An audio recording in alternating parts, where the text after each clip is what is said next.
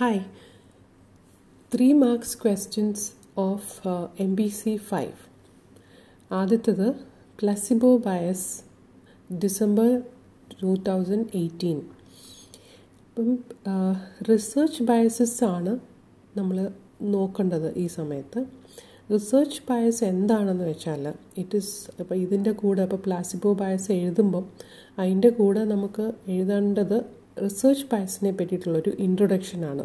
അപ്പം എത്ര തരം ബയസസ് ഉണ്ട്, അതിനകത്ത് ഈ പ്ലാസിബോ ബയസ് എന്താണ്, അതാണ് നമ്മൾ പറയാൻ പോകുന്നത്.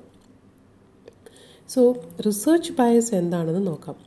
റിസർച്ച് ബയസ് എന്ന് പറഞ്ഞാൽ it is a process where the researcher influences the systematic investigation. അതായത് ഇപ്പം നടന്നുകൊണ്ടിരിക്കുന്ന ഒരു സിസ്റ്റമാറ്റൈസ് നമ്മൾ കണ്ടു, what are the steps for a research കണ്ടു. അപ്പോൾ അങ്ങനെ ഒരു സിസ്റ്റമാറ്റിക്കലി പോകുന്നൊരു റിസർച്ചിനെ അതിൻ്റെ ഔട്ട്കം അറൈവ് ചെയ്യുന്നതിന് മുമ്പ് അല്ലെങ്കിൽ ചെയ്തുകൊണ്ടിരിക്കുന്ന സമയത്ത് ഒരു റിസർച്ചർ എങ്ങനെ ഇൻഫ്ലുവൻസ് ചെയ്യുന്നു, അതായത് ഫോഴ്സ്ഫുള്ളി അല്ലെങ്കിൽ അറിയാതെ ഇൻഫ്ലുവൻസ് ചെയ്യുന്ന ആ ഒരു എഫക്റ്റിനെയാണ് ഈ ബയസ് എന്ന് പറയുന്നത്. അപ്പം റിസർച്ച് ബയസസ് ഒന്നീ പേഴ്സണൽ ചോയ്സസ് ആയിരിക്കാം, അല്ലെങ്കിൽ പുള്ളിയുടെ പ്രിഫറൻസസ് ആയിരിക്കാം, അല്ലെങ്കിൽ ആ ടീമിൻ്റെ പ്രിഫറൻസസ് ആയിരിക്കാം. സോ അത് ഇൻഫ്ലുവൻസ് ചെയ്യുന്നതാണ് ഈ ബയസ് എന്ന് പറയുന്നത്. Okay, so research bias can also happen when the personal choices and preferences of the researcher have undue influence on the study. Then one of the challenges ഇപ്പം പറയുകയാണെങ്കിൽ, ഇപ്പോൾ റിസർച്ചിൻ്റെ ഇത് പറയുകയാണെങ്കിൽ അതിനകത്ത് ഏറ്റവും ഇമ്പോർട്ടൻ്റ് ആയിട്ടുള്ളൊരു ചലഞ്ചാണ് ഇതിനെ ഈ സ്റ്റഡിയെ ഒബ്ജക്റ്റീവായിട്ടും അത് ബയസ് ഫ്രീ ആയിട്ടും നടത്താൻ പറ്റുക എന്നുള്ളത്. അപ്പം ഇതിനകത്ത് ഒരു കാര്യം അവർ പറയുന്നത്, എക്സ്റ്റേണൽ ആൻഡ് ഇൻറ്റേർണൽ ബയസസ് ഉണ്ടെങ്കിൽ അത് it will distort the discovery phase because our conclusions are often subject to personal biases, observer biases, expectancy biases and placebo biases.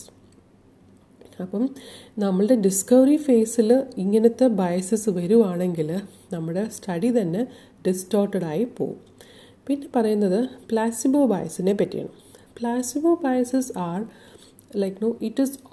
it will operate when people strongly want to believe a treatment is successful. അപ്പം നമ്മൾ കണ്ടിട്ടുണ്ട്, ഇപ്പോൾ corona സമയത്ത് അവർ പറയാണ് ഇങ്ങനെ ചെയ്താൽ corona വരില്ല, അല്ലെങ്കിൽ ഇത് കഴിച്ചാൽ മതി കൊറോണ വരില്ല. ഇപ്പോൾ തന്നെ ഒരു ഹോമിയോ മെഡിസിൻ ഉണ്ട്, ആർസനിക് ആൽബം 30, അത് കഴിച്ചാൽ കൊറോണ വരില്ല, അല്ലെങ്കിൽ ഇമ്മ്യൂണിറ്റി കൂടും.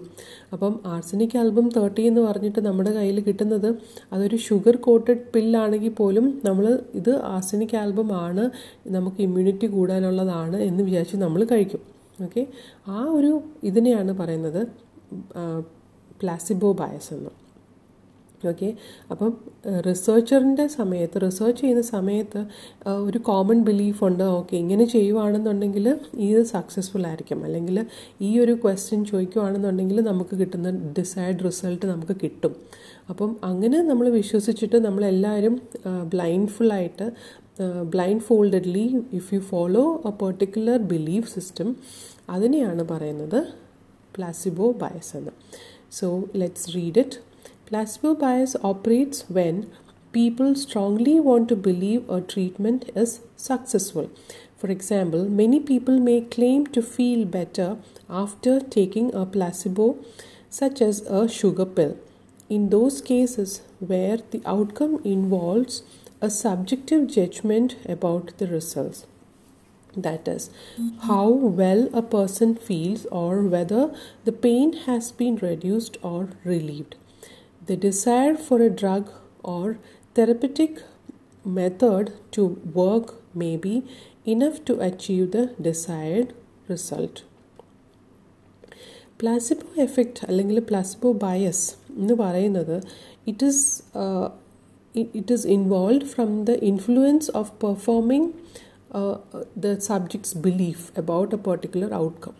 Okay, in other words, if I believe the new medications will help me feel better, I may feel better even if the new medication is only a sugar pill. So this demonstration is that it is to say that the power of the mind to change a person's perception of reality. അപ്പം ഇതിനെയാണ് placebo bias എന്ന് പറയുന്നത്.